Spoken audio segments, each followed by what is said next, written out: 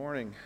It is especially joyous time of year where we get to celebrate our Savior's birth, which means so much in a context where lots of people join in, and maybe they don't catch the importance of all of what's happening, but there is a general support for what God has done in the past, and an openness to name him, and hear these songs on the radio interspersed with other songs that aren't as edifying, but they're there, and it's I just enjoy it.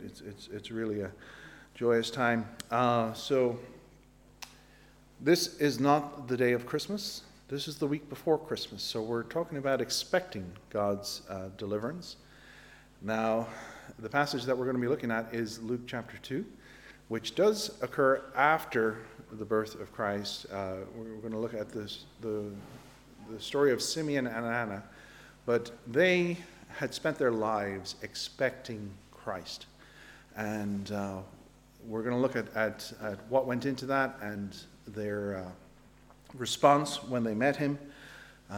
So I'm going to start in reading Luke chapter 2, verse 25. Let's just read the passage from verse 25 to verse 38. Now there was a man in Jerusalem called Simeon, who was righteous and devout. He was waiting for the consolation of Israel, and the Holy Spirit was on him. It had been revealed to him by the Holy Spirit that he would not die before he had seen the Lord's Messiah. Moved by the Spirit, he went into the temple courts when the parents brought in the child Jesus to do for him what the custom of the law required. Simeon took him in his arms and praised God, saying, "Sovereign Lord, as you have promised, you may now dismiss your servant in peace. For my eyes have seen your salvation, which you have prepared in the sight of all nations, a light for revelation to the Gentiles, and the glory of your people Israel."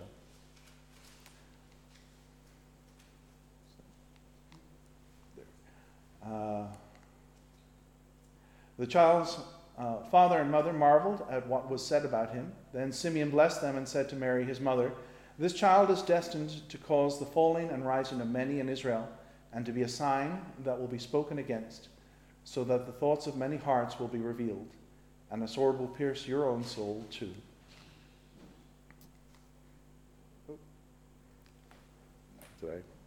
I'm going to keep reading, and the slides will catch up.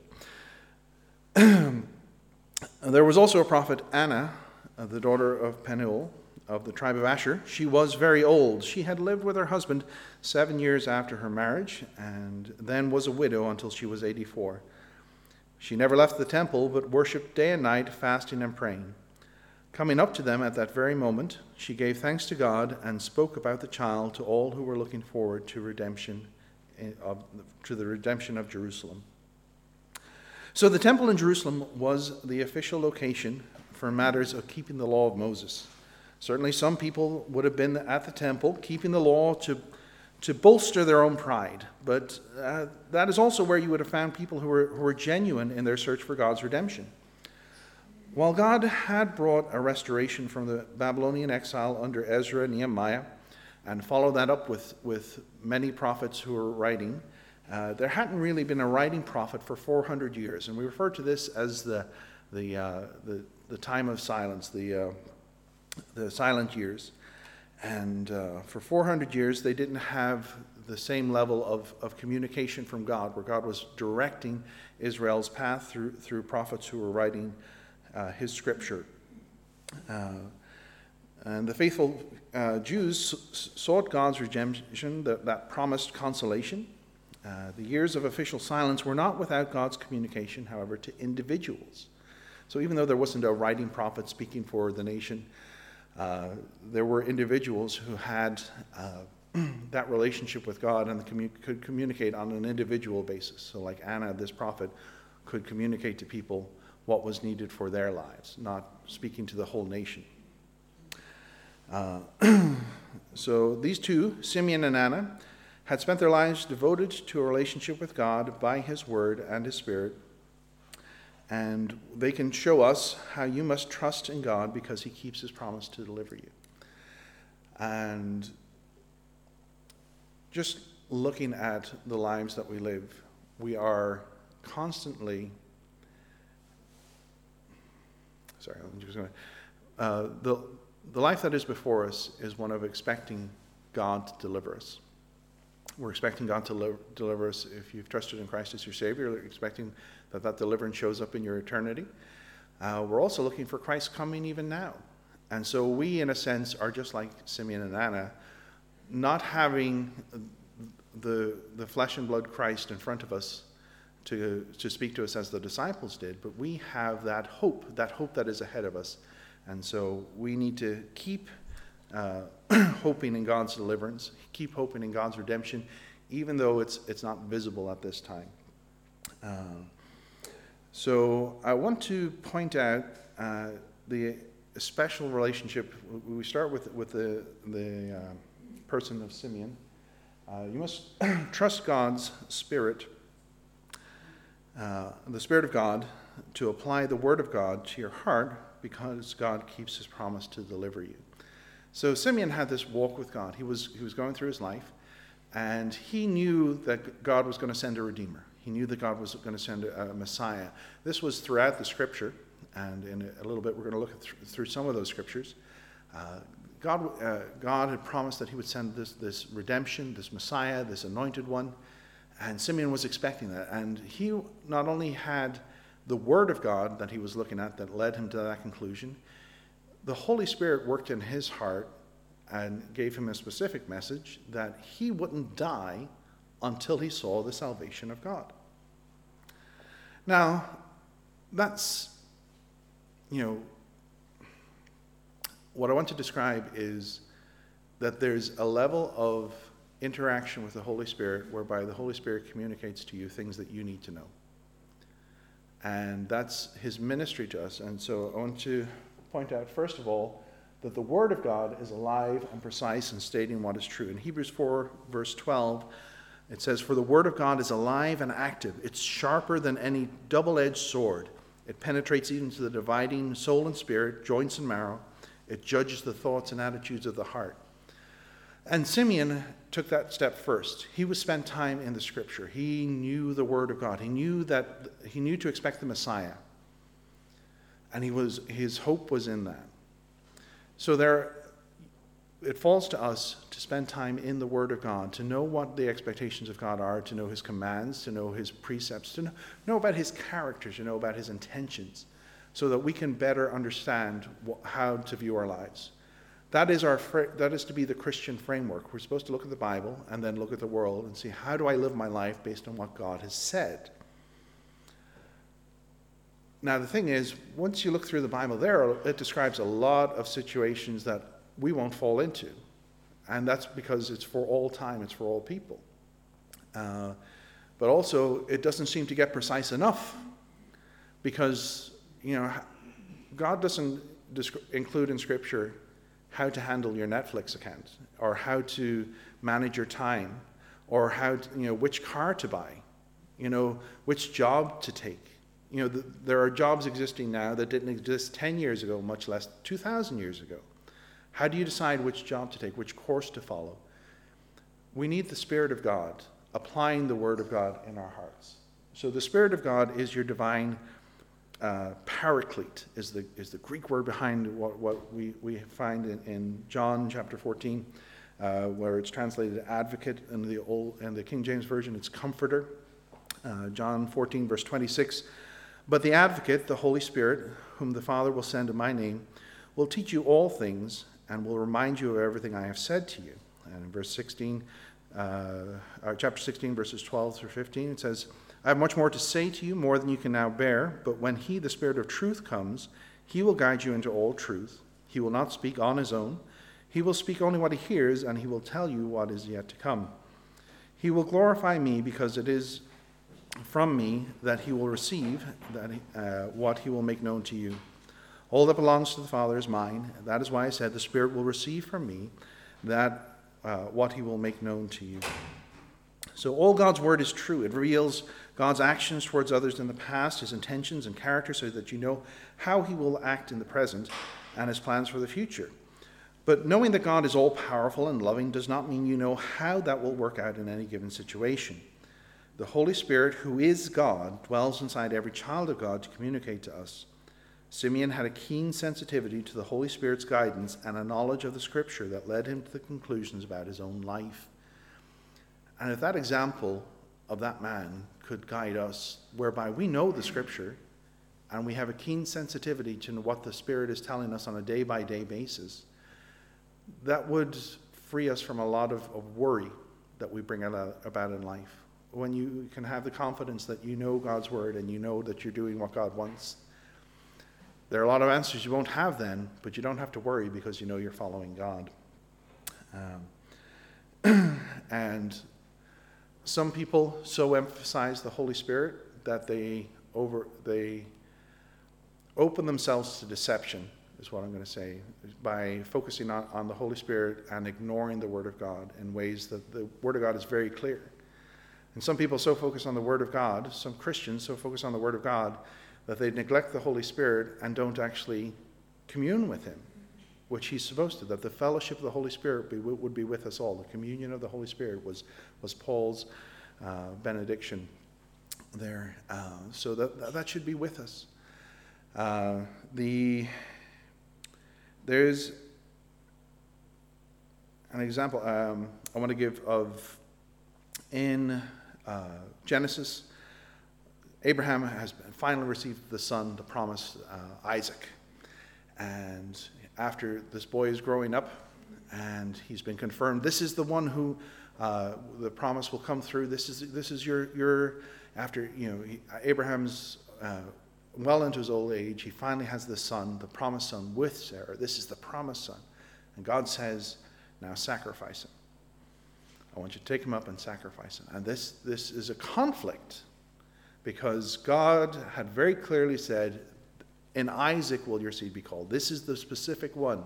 This is the one that I'm going to give you a blessing of nations. You'll be a blessing to all nations through this boy. But I want you to sacrifice him. So Abraham, we learn in Hebrews chapter 11, Abraham drew his own conclusions about what God would do, because he knew the word of God was true and he knew God's character. By faith, Abraham, when God tested him, offered Isaac as a sacrifice. He who had embraced the promises was about to sacrifice his own one and only son, even though God had said to him, "It is through Isaac your offspring will be reckoned." Abraham reasoned that God could even raise the dead, and so in a manner of speaking, he received him back from the dead. So Abraham, I want to describe for you here the benefits of systematic theology, which is where we take all of what Scripture says about one thing and say that it's all through and make connections. And people will throw around things like, well, the word Trinity isn't in the Bible. No, but we find how God describes himself as one God in three persons. And so we come up with the word Trinity to describe what the Bible just mentions. And so Abraham here was doing systematic theology because he knew God's word. Now, it wasn't written down at that time, it was directly to him. And the word of God was, Isaac is how I will bring about your blessing. I want you to sacrifice Isaac. So Abraham said, God can do anything. He gave me this son. This son will be the promise. I'm supposed to kill him, sacrifice him. God must be going to raise him from the dead. That must be how God is going to keep his promise, because he can't break his promise. And so Abraham came to that conclusion, even though that's not what God was going to do. What God was going to do was stop him at the last moment. After Abraham had demonstrated there was nothing he would hold back from God. So we should know God's word in a way that we can draw conclusions, just like Abraham did, just like Simeon did. Now but also we need to be listening to the Holy Spirit in things that are very, very specific and don't necessarily, like I said, the Word of God doesn't specify how to spend your time each day, but the Holy Spirit will. He'll take the Word of God and show it to you and say, this is how you should think about the way you're treating people. This is how you should think about the way you're treating your time. This is how you should think about the way you're treating your life. And so you should listen to the Holy Spirit in those things. Now, I want to use the example of the Great Commission, which is a command Jesus has given for all Christians, that you should go into all the world, preach the gospel to every creature. Okay, that's the command that is before all Christians. And then it comes up, well, who? Like, do you literally have to go to every single? Well, you know you can't go to everyone. It's like, well, we're all supposed to go to everyone. So do I just go to everyone I see? And the answer is you follow the Holy Spirit as to who you're supposed to speak to on a day-by-day basis. It's not like you're going to go to the wrong person, but the example of Philip in Acts, Philip had gone to Samaria. He was preaching the gospel. All of a sudden, multitudes are getting saved. Peter comes down and is preaching the gospel. And then angel of the Lord comes to Philip and says, now go into the desert.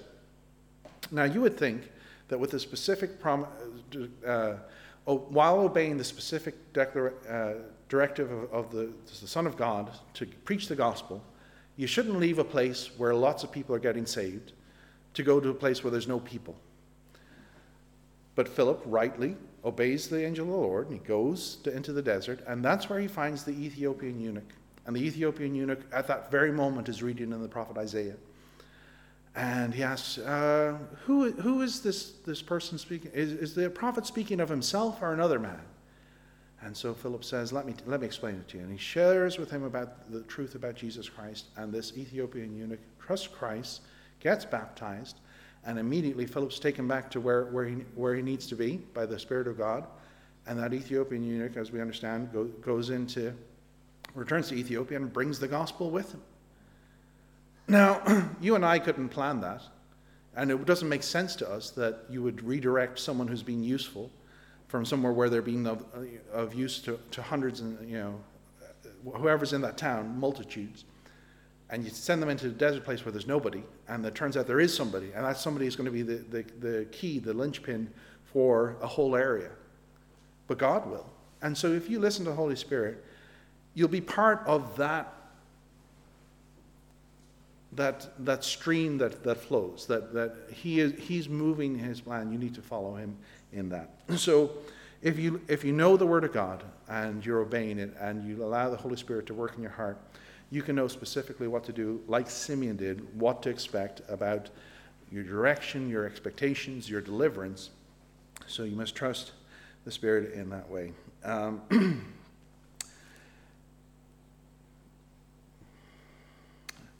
Just specifically, I want to say, I don't know about you, but there are times I see so much need. I don't know who to help. And sometimes I withdraw and I don't help anyone because I'm so overwhelmed by, well, who do I help? I don't have enough money to feed everyone. I don't have enough time to help everyone with their problems. I'm still recovering some of my own problems. I'm still trying to address some of my own financial issues. Well, if you follow the Holy Spirit and you know the Word of God, God can direct you, okay, this is the time to give some money. This is the time to give some time. This is the time to make a phone call. This is the time to uplift with that word of encouragement. And you can know specifically what to do. So cultivate that. Let me encourage you to cultivate that relationship with the Word of God and the Holy Spirit so that you can expect God's deliverance in specific circumstances. And in that vein, the overwhelming aspect of this passage is about God's deliverance. Now, if you were to start at the Old Testament without the New Testament, most people didn't come to the conclusions of the life of Christ that happened. But looking back, it makes so much sense. We have to see, like Simeon declared, that Jesus is salvation. I have seen your salvation. Jesus is the salvation. But not only that, he is the revelation to the nations and he's the glory of Israel. He's embodying Israel's purpose. Israel was set up. God chose Israel to produce Jesus. They were a nation to maintain the law. They were to cultivate a society to show God's grace to the world. And it's not that no other nation could know God. It's not that no other nation could follow God and his precepts or have a relationship with him. It's that Israel were especially chosen to maintain the word of God and to show what following God looked like. And they were ultimately to be the ones through whom Jesus would be born. So they are special, and they still are special to God. Now they're set aside because they're not focusing on protecting his word the way they used to. They've rejected Christ, but they're still special in his eyes. And don't vaunt ourselves, like Paul said, against Israel. But just going through the Old Testament, I'm going to pick just a few of the examples for how you would see that Jesus was exactly who he was supposed to be. But you wouldn't necessarily get it ahead of time. Can you? When Adam had eaten of the fruit and fallen, Eve with him,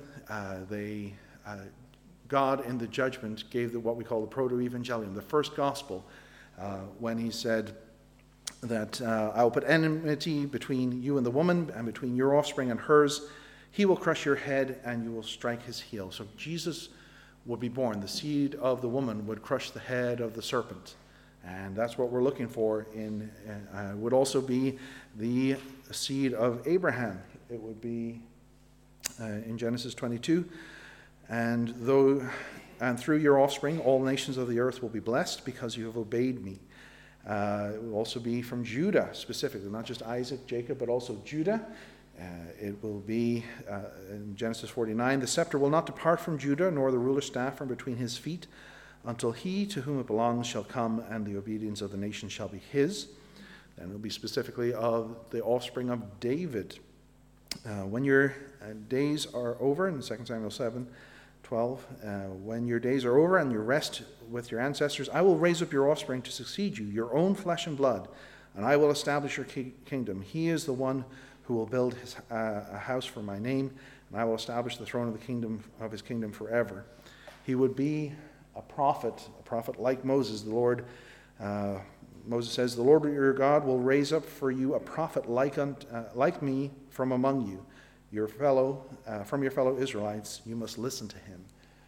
So he will be king, prophet, and he will be priest. The Lord has sworn and will not change his mind. You are priests forever in the order of Melchizedek. That this promised deliverer of God would be prophet, priest, and king, born of a virgin, and through the line of Abraham, specifically David. And God then, we have in Galatians 4, do I have this here? The fullness of time. But when the time had fully come, God sent his Son, born of a woman, born under the law, to redeem those under the law, that we might receive adoption to sonship. It would be God with us, and it would also be the suffering servant. In Isaiah 7, therefore the Lord himself will give you a sign. The virgin will conceive and give birth to a son, and will call his name Emmanuel, which we know means God with us. Now, how could it be God with us, the Son of David? Why would the Lord say unto my Lord? Why would David say that? And why would David call his son Lord? That was the question Jesus posed to the Pharisees, and they were confused. And what I'm trying to point out is there was a bit of confusion, a lack of clarity before all these things happened. When you look back, you can see, oh, that makes sense. And that's what a lot of the Gospels point out for us, that it makes sense. With hindsight, the prophecies about Christ seem obvious, but it wasn't clear how a king would suffer. Or how David would call his offspring Lord. Simeon trusted God's deliverance, and everything came into focus when he saw Jesus. Perhaps you have not trusted Christ as your personal redemption. Perhaps you respect him and enjoy the celebration of his birth. You enjoy his teachings, but you've not depended on him to keep his promise to you personally, to cover the price of God's wrath against your sin. Jesus alone is the way, the truth, and the life, and no man comes to the Father except through him. But maybe you have already trusted Christ to deliver you from sin's penalty. Are you struggling with God's plan in your life right now? The circumstances you face might range from the mildly irritating to the absolutely heartbreaking. Can you trust that God loves you and knows the plans that he has for you? That they're not for your destruction, but are to give you an expected end. He has a count of the hairs of your head. He hasn't missed a detail in your life. He loves you, and everything in your life shows that. Even when it doesn't make sense to us, if you can trust his plan for redemption through the blood of his Son, trust his plan for the goal of your life. It might not make sense now, but when we close the book, when we look back from eternity, the things that we struggle with, just like we look back on redemption, say, oh, well, that makes perfect sense, that Christ would come in such a manner. It makes perfect sense that this would unfold in my life right now. It doesn't make sense to me from this perspective, but when I look back, I will see it. And that is the confidence that you can have. So you need to keep trusting in Christ that he will deliver you. Not just in eternity with the redemption of your soul, but in the trials of life, that these things will he'll either take you out of them, he'll take you through them, or he'll turn them into gold on your behalf. That those rewards will come. And it's impossible for me to say what that circumstance will look like in your life and what the outcome will be. But by you focusing on the Word of God and listening to the Holy Spirit, you can navigate that for yourself. So that's the encouragement I want you to have from that life, the example of Simeon there. And lastly, you must point to others to trust in God's deliverance, because God keeps his promise to deliver you. Anna had been at the temple longer than most of the people there had been alive. As a prophet, she would have been sought out by those looking for an answer from God, particularly if you were looking for his coming Messiah. Her reputation and her relationships turned into an open door about sharing about the coming Messiah, Jesus. Your life and relationships should be a platform for someone else to hear the message of Jesus. And that's what Anna spent her life doing. As soon as she saw the coming, she says, Luke says, she gave thanks to God and spoke about the child to all who were looking for the redemption of Jerusalem. That's what Anna did immediately. Simeon gives this declaration. Anna goes and tells people.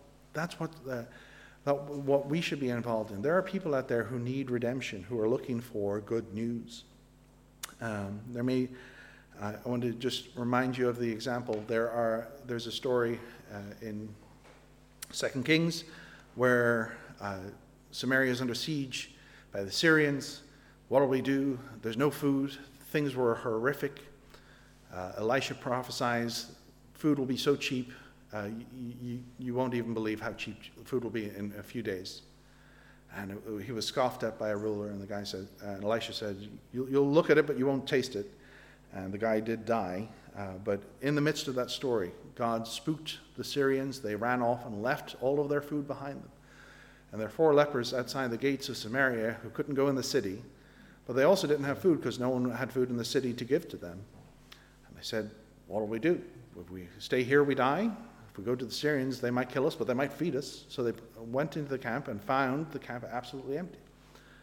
So naturally, they grabbed as much food as they could, and there was a few spoils, and they went off and took them, and then they buried them, and it's like, well, we can get some more. And they realized, they said, I don't have the quote here.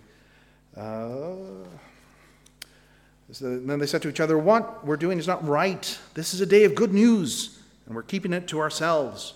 If we wait until daylight, punishment will overtake us. Let's go at once and report this to the royal palace. So they went, the 4 lepers went, and everyone from the city went out and feasted. They had food right away, going from famine to feast. And someone has said that sharing the gospel is not that you're coming from a place of perfection, reaching out to a sinner. It's one beggar showing another beggar where to get bread. And that's what we are. God has been gracious to us and shown us how to depend on Christ, that we need his salvation. You have an opportunity to show someone else where to get bread. Don't keep your mouth shut. If you have these opportunities, to speak of your Redeemer to people looking for redemption. You don't need to lean on your own understanding when figuring out who needs the good news. It may be someone that carries the consequences of their sin right out in public, but it could be someone whose life seems perfect and their hunger for God is shrouded by a satisfaction, an apparent satisfaction. Since God has redeemed you, be ready to speak of your Redeemer, Jesus Christ. We have the example of these two people who, if anyone could have given up, after 400 years of not having a speaking prophet, these people cultivated their own relationship. They were in the temple. They were looking for the salvation of the Lord. And there was Jesus. They immediately told other people. You have the opportunity. You have the relationship with God. Tell others. But don't give up trusting. If there's something, again, this is not just about salvation. If there's something where you need a deliverance from God, you keep trusting in God. You can trust. Know the Word. Listen to the Spirit. You can have confidence in God. All right. Thank you, Joe.